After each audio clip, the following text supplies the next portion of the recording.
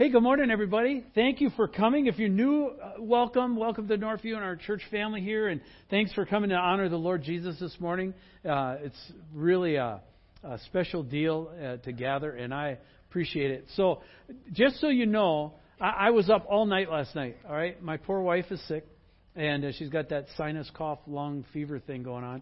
So we were reading Exodus last night at 3 in the morning, okay? Not because we were spiritual. We just had no idea what else to do. So if I fall asleep in the middle of the sermon, somebody just jostle me, wake me back up, and we'll go right back at it, okay? But it's a good morning to be here if you're new, because we're starting in the Gospel of Mark this morning. We had the preview to it last week. We'll start this morning. So let's pray, and we'll get started. Father, thank you so much for the chance to walk through this gospel. It's a great gospel. It's often overlooked. It's compact. It's immediate. It bursts with activity, but it tells the great and true story in vivid color. And Lord, as we walk through it, we just open it up to you. We open it up to we always pray, Lord, for your manifest presence. And what we mean by that is you're free. It's a standing invitation for you to join us. It's a standing invitation for you to walk among us as a crowd and speak individually through your Spirit to each person. And you might highlight one particular aspect of the message, and that's all they hear because you're having a conversation, and that is fantastic by me. Lord, we seek you for that. We seek for your life to jump out of this as we go through it together. Lord, we can't create life. Only you can create it. And so we ask for that life to be among us while we go through your word, and we give that to you with great hope. And all God's people said, amen. All right, so one of the problems when you start with these things, two major problems. Number one is we know the end of the story, right? So that wrecks it. It's like the movie you've seen 5 times, right? And you know the end of the story. And yeah, you're still into it, but you're not as into it as the first time it caught you with the flip and kind of thing. And second problem with it's hard to put ourselves back there. It's hard to imagine what it would be like. Have you ever stopped and thought, what would it be like? Have you been reading the Word and then suddenly go, wait a minute, stop. What would it have been like to actually be there? I mean, there, like, when it's happening, like right now. And so I have a little story for us this morning. It's a fictional story. But the idea behind the story is to help us feel like what it would have been like to be there when Jesus' ministry actually began. All right? So what we want to do with this as we go through the Gospels, we don't just want it to be a head thing. Yeah, I know more theology, I know more verses, I know more right stuff, that kind of thing. We don't want it to be that. We also don't want it to be a cultural thing. Yes, I've read some of the ancient manuscripts and I know how they connect to the English literature of the, okay? We don't want to do that. What we want to do is have the sense of engaging with it in a living way. So let me read a story. Walk along with me in this story and see if you can find some identification points. It goes like this. Young Levi's father came into the room while it was still dark. Rustling the young boy's covers. Up, son, up. We have to go quickly. Levi stretched. Oh, there it was again. The pain. His almost constant companion since he had accidentally fallen off the roof, helping his father last fall. Gingerly, he swung his good leg and then his bad leg after it. It was his hip, and it wasn't getting any better, at least as far as he could tell. Eyes half closed, he reached for his crutches, missing, then watched them fall and knock the water jug over.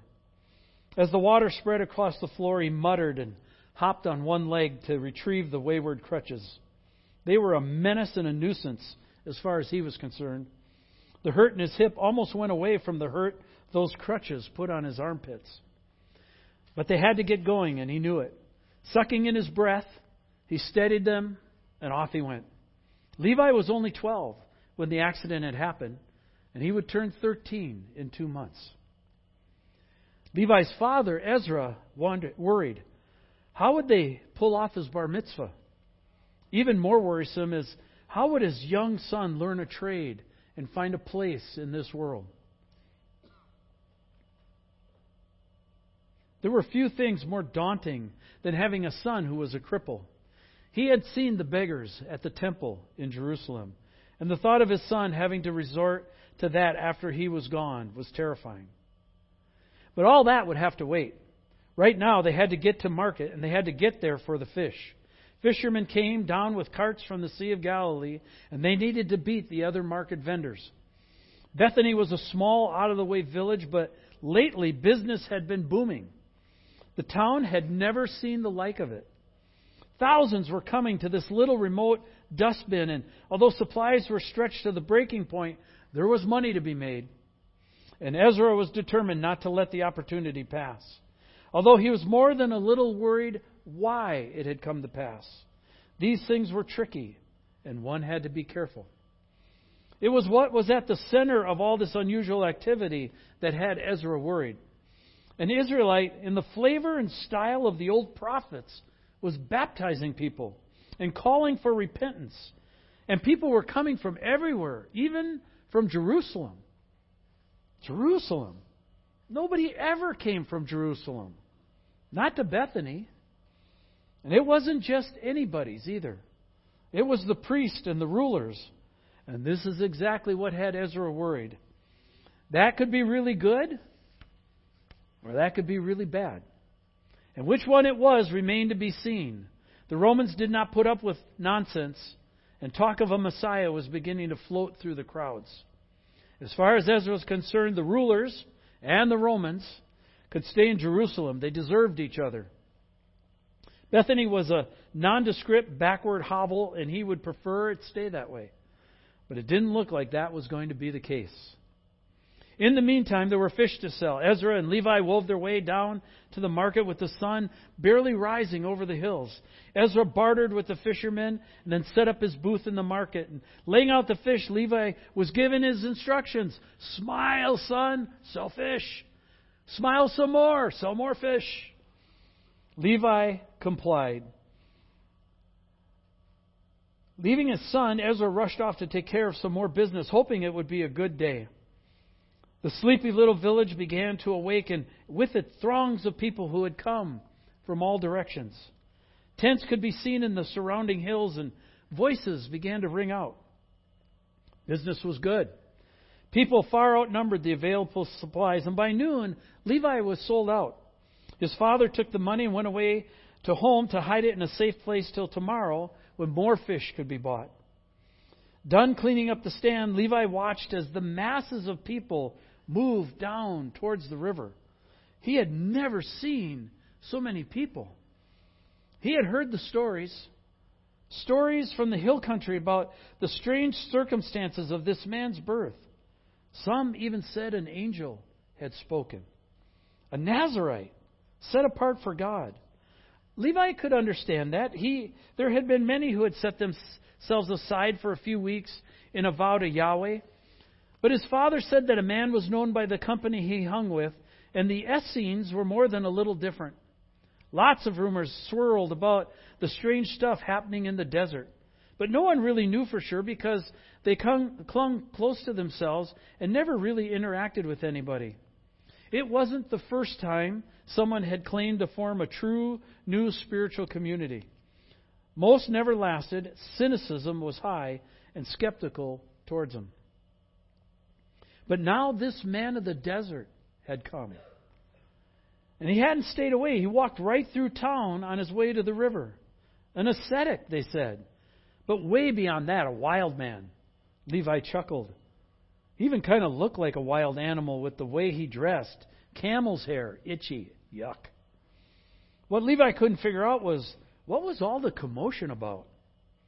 The man, it was said, spoke loudly and wildly of things about God and people and sin.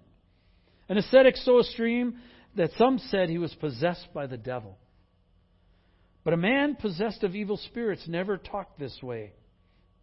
And speculation was rampant. Levi heard the talk in the marketplace, whispers, the Messiah. Didn't seem likely. It had been over 400 years since there had been a prophet in Israel. Careful, Romans. They knew how that would go if their words were heard. Jerusalem might be far enough away from Jerusalem might be far enough away, but Caesarea Philippi was not. It was right on the Sea of Tiberias, Galilee, if you were an Israelite. A flat run of 20 miles that the Romans could cover in less than a day. Half a day if they were perturbed. Levi knew this is what his father Ezra was worried about. Didn't take much for things to get out of control. And this had the makings of trouble written all over it. Still, Levi was curious. He had heard the buzz when the crowds came back for the evening. The kingdom of God. Something pulled inside him when he heard those words. The thought of going down to the river on those crutches was agonizing and less than appealing, but it could be done. Maybe others would help carry him back up the hill, making the whole process less torturous. Levi knew his father would be displeased with him. Son, do not get entangled in that mess. Nothing good will come from it. And the opposing thoughts wrestled inside him. Should he? Shouldn't he? In a moment, his mind was made up. He would go down to the river and he would hear this wild man and what he had to say about God. As he grabbed his crutches from behind the stand, he looked up and he saw another man coming his way, right through the market. Strange. There was nothing extraordinary or noticeable about him, and yet Levi couldn't take his eyes off of him. He was being followed by some other men actually not much older than Levi himself, but it was clear who was the leader. Levi stared. The man looked right at him. He imagined he almost saw a smile. Was his mind playing tricks? The man continued and walked right past his fish stand on the same path Levi was going to take down to the river. Levi didn't know what was happening, but he knew something was happening, and he was going to be there to see it. Crutches and all, he had to follow that man who had just walked by him. And thus we come to the setting of the opening of Gospel of Mark this morning. And it begins this way. It reads, the beginning of the gospel of Jesus Christ, the Son of God, as is written in Isaiah the prophet, Behold, I send my messenger before your face, who will prepare your way. The voice of one crying in the wilderness, Prepare the way of the Lord, make his path straight. If you look at the word gospel there, that's prominent. It is a word that's actually coined from Old English, meaning Godspell. Some of you would remember that as a musical, right? And if you laugh, you just gave your age away. Okay? But in the Greek, the Greek equivalent is evangelium or good news. And so some descriptions in Unger's Bible commentary, Bible dictionary, which is a great book if you don't have it. In the early Greek, it used to mean a present given to one who brought good tidings, or a sacrifice offered in thanksgiving for such good tidings to have come. That was it. Eventually, it just meant for the good tidings themselves, and therefore the gospel, as we understand it today, means the good news. And Mark opens the gospel with this, the idea of here is the good news. Here is the message of Jesus coming to us. And a couple of things that stand out in the first line of Mark's gospel. Many scholars point out to the similarity of Mark's use of the beginning with that found in the book of Genesis, where it says, in the beginning. In both, God is doing a new work. In Genesis, God is creating the world and the order of the world. In Mark, Jesus' ministry is beginning. It's starting. It's a new work. The gospel of His Son. Jesus Christ here in the passage is used as a title more than a formal name. We would tend to use it as a formal name, right? We would say Jesus Christ just like we'd say Steve Mitchell's, which is my name, all right? It should be Jesus the Messiah or Jesus the Savior, which is technically what the word Messiah means, and that Christ is the Greek form of Messiah, which is Hebrew. And so nowadays it's His name, right? Jesus the Christ or Jesus Christ, we know Him by that. The title Son of God is an important one when you look up there. It says, the beginning of the gospel of Jesus Christ, the Son of God. Mark uses this title in his gospel 9 different times. And so we'll have fun finding where that is, and we'll point it out as we go along. But what the church understands from this, in the title Jesus Christ, the Son of God, it means that the church fully, historically, has understood that this is the divine claim of Jesus' godhood. All right? Two different parts. Jesus, his human nature. Jesus means God saves. It's his human nature. And Christ, his divine nature, the Messiah, the Son of God. Theologically, it's a big word. It's called hypostatic union. Right? That's kind of a cool word. It sounds like the transmission in a new pickup, right? Hypostatic. This kind of thing. But it's called the hypostatic union. It's two natures brought together, indissolubly welded into one. They can't be separated out anymore. So Jesus is proclaimed as wholly human, totally human, but also holy God. And those are brought together. And this is the story as it's going to be played out. So the gospel, the good news, is the story of Jesus coming to earth. I call it Jesus being on our turf. Right? Dying on the cross and resurrecting from the dead so that people could be saved through him. And this is our message here at Northview. Jesus, God's Son, died on the cross for you and for me as well, which is a good thing, for our sins, and rose again from the dead to lead an indestructible and eternal life. And from whence, which that's a great thing, from whence he shall come to judge the living and the dead. That's the fearful thing. All right? And Mark wrote this gospel so that we would believe his message and be saved by this Jesus. So as I said, we don't want to go it in a rote way. We want to go through it in a faith way. We want to be able to engage with the story, engage with the Holy Spirit and the thinking. How does this speak to us as a body? How does this speak to us specifically as we go through?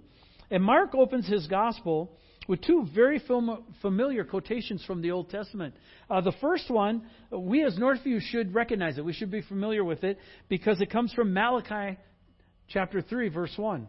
And it's, behold, I send my messenger before your face who will prepare your way. And if you remember the book of Malachi, there's this incredible prophecy about the messenger that would come. There's two big places in Malachi where he speaks about that. And it's the forerunner, the picture of John the Baptist's ministry coming.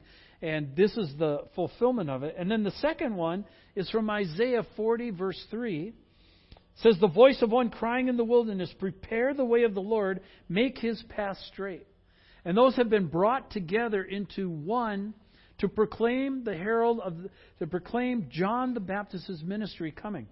What most people don't know is that these verses were foreshadowed by a prophecy found in Exodus. Let me show you where that's found. In Exodus chapter 23, I can verify this. I read it last night at 3 a.m. All right. It says, behold, I send an angel before you to guard you on the way and to bring you to the place that I have prepared. Pay careful attention to him and obey his voice. Do not rebel against him, for he will not pardon your transgression, for my name is in him. All right. This is God talking. This is when the Israelites were coming through. They came through the Red Sea and now are being led through the wilderness. So this is the wilderness wanderings, and this is called a theophany. A theophany is the pre-incarnate Christ in the Old Testament. The question you could raise is, well, how do we know this is Jesus? Because here God calls him an angel. And Jesus appeared in the Old Testament many times in different forms, different places, different roles. We don't have time to go through them this morning. But let me show you where this is connected in the New Testament and how we know this. This is found in 1 Corinthians by the Apostle Paul. And he's talking to the Corinthian church that they need to get some of their stuff straight. Right? And he's using the illustration of the Israelites in the desert where they kind of botched it, saying, don't be like them. Right? And in chapter 10, pulling out a chunk of it, he says, for I do not want you to be unaware, brothers, that our fathers were all under the cloud. That was the pillar of cloud that was over the tabernacle by day, and it became a pillar of fire by night. So they were all under the cloud and all passed through the sea. That was the Red Sea. And they were all baptized into Moses, into the cloud and in the sea, and all ate the same spiritual food, and all drank the same spiritual drink. For they drank from the spiritual rock that followed them, and the rock was Christ. Nevertheless, with most of them God was not pleased, for they were overthrown in the wilderness. And that's the part we usually identify with, is that they botched it and didn't get the chance to go into the promised land. But there's something really important here. For Paul points out something. They drank from the spiritual rock that followed them, and the rock was Christ. Christ was leading them through the desert, and it was Christ who was their spiritual rock, and Christ who was their spiritual drink. And we'll tap on that in just a second. But back to Mark's opening. Mark starts his gospel with the beginning of John the Baptist's ministry, and I'll go back to it. He starts with the beginning of John's ministry. And as I said before, it's hard for us to emotionally understand the power and impact that John held over the nation during the short years of his ministry. John did not have a long ministry. Some think that his actual public ministry was less than 3 years. But John was a rock star in every definition that we would have defined it. He was in all the Jerusalem publications. He was known across the country. He drew from the entire area. They estimate that the crowds were in the thousands and even in the tens of thousands. John was an amazing, amazing person. And people were starting to make the connections between these passages in Malachi and this passage in Isaiah and what it said about the messenger who would come. And they were starting to connect that to John. And as word got out, the buzz grew and it got wilder and the grapevine worked and people just flocked to come and see and hear this guy. Also right here is where we see the tie between John Mark, the writer of this gospel, John Mark, and his beloved mentor and friend, Peter, the Apostle Peter. One of the questions to ask is, well, why did Mark, why did Mark start his gospel here? Because Matthew has a Christmas story in it, a birth story. Luke's got a birth story. John's got a huge prologue in chapter 1. But Mark starts with John's baptism. Well, there probably were several reasons, but one of the more significant ones has to be because this is where Peter, Mark's mentor, marked everything from. In referring to filling the role that was vacated by Judas, when Judas had betrayed Jesus and hung himself, there was an empty slot, and so they're talking about how they're going to fill the slot. And Peter says this in Acts chapter 1. Let me get there. He says, so one of the men who has accompanied us, in other words, who can we pick from?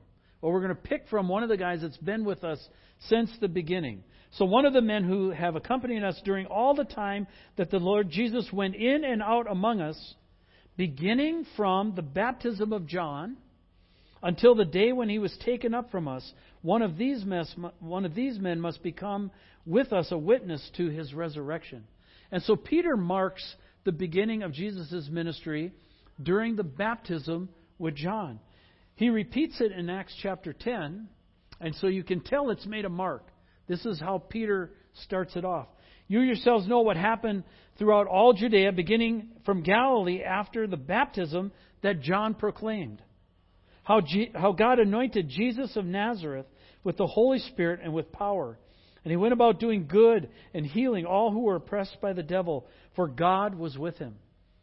And so Peter marked the gospel from there, and so did Mark.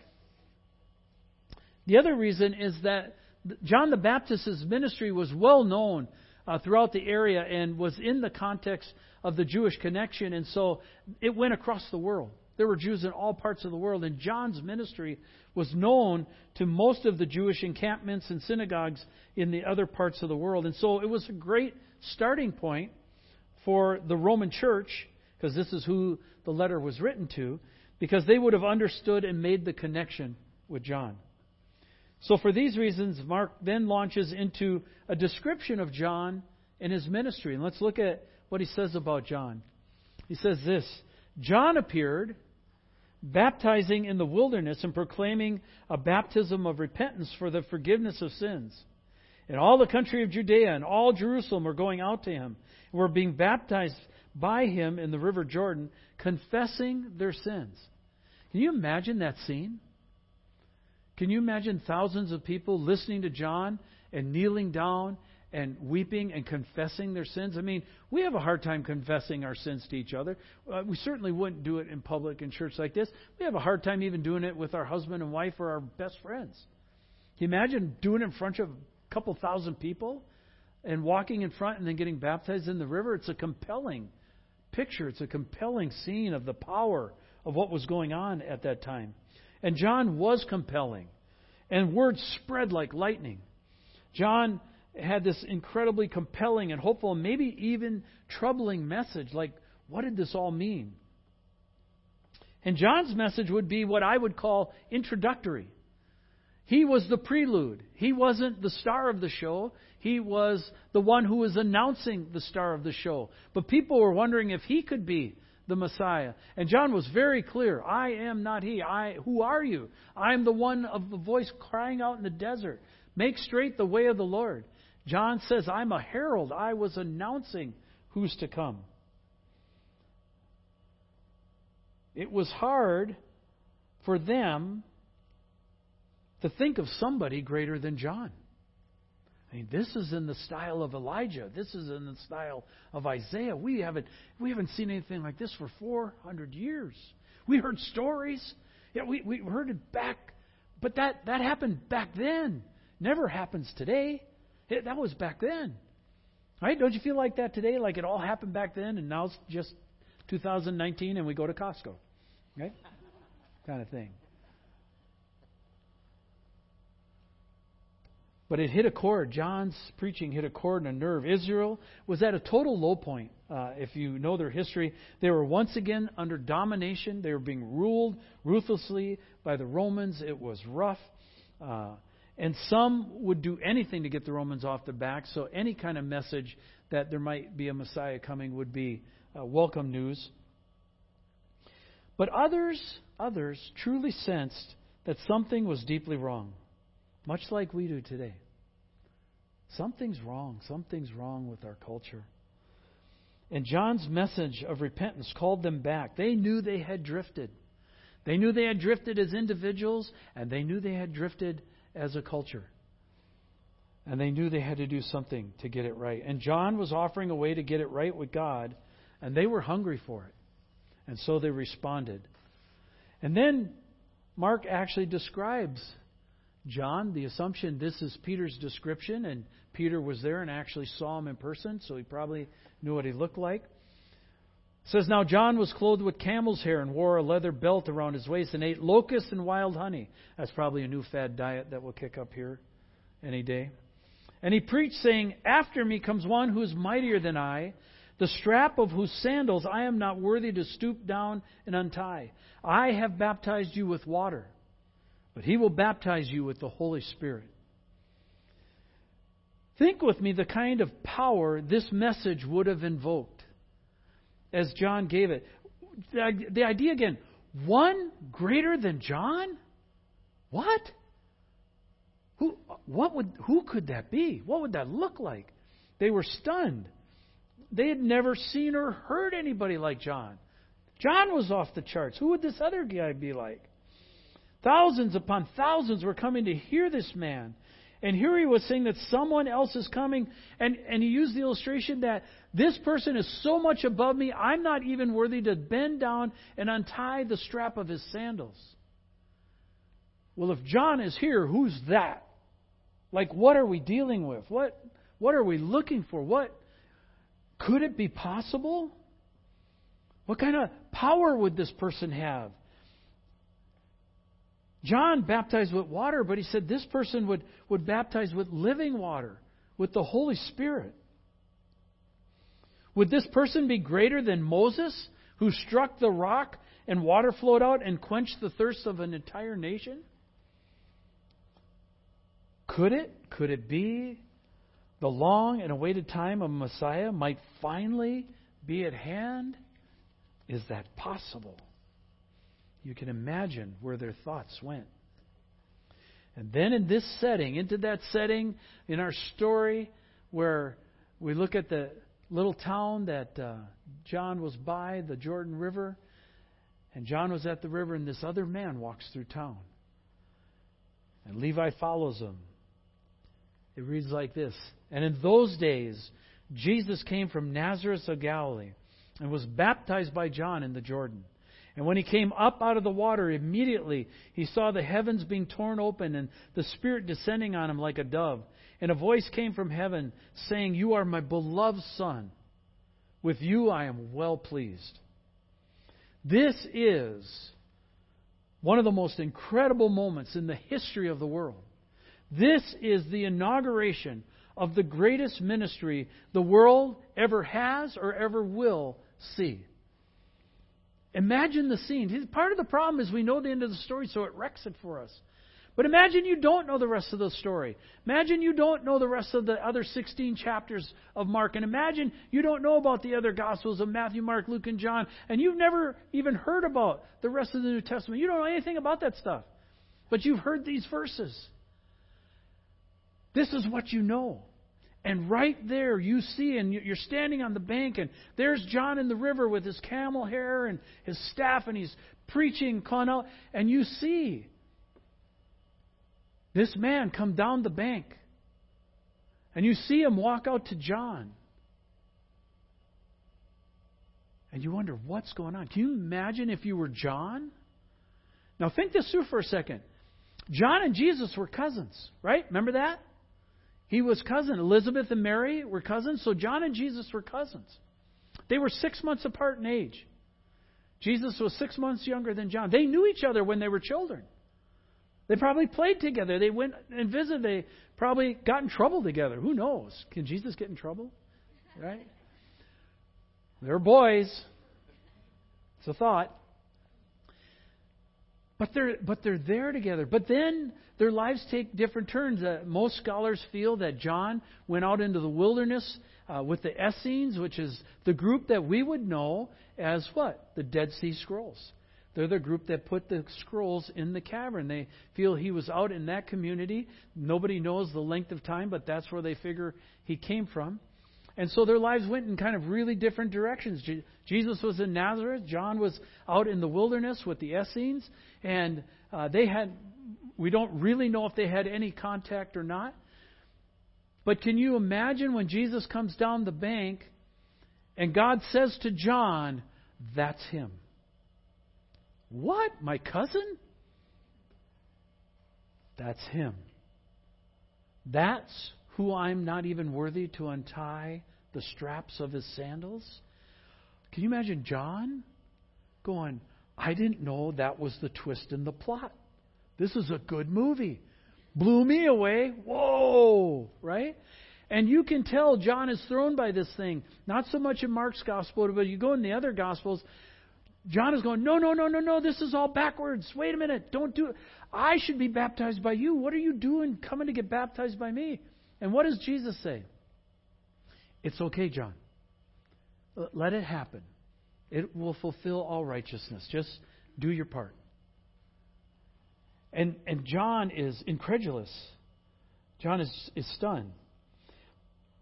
But right here, I think, is something that I want to point out to when you talk about Jesus and how he's different. Why is he different? How is he different than any other spiritual leader? How is he different from any other kind of religion or faith out there? And I want to suggest this gives us a key insight to it right here. What it tells us is the incredible humility of Jesus. If you were God, is that how you would do it? If anybody could have blown his trumpet, wouldn't it have been God? Couldn't it have been Jesus?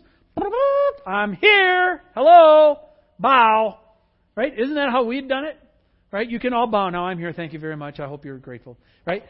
That's not how Jesus did it. What did he do? He came humbly. He let his cousin baptize him. And can you imagine John taking Jesus? Here's John. Here's Jesus. He's looking. This is God. Hello. Can you imagine that moment? You don't know the rest of the New Testament.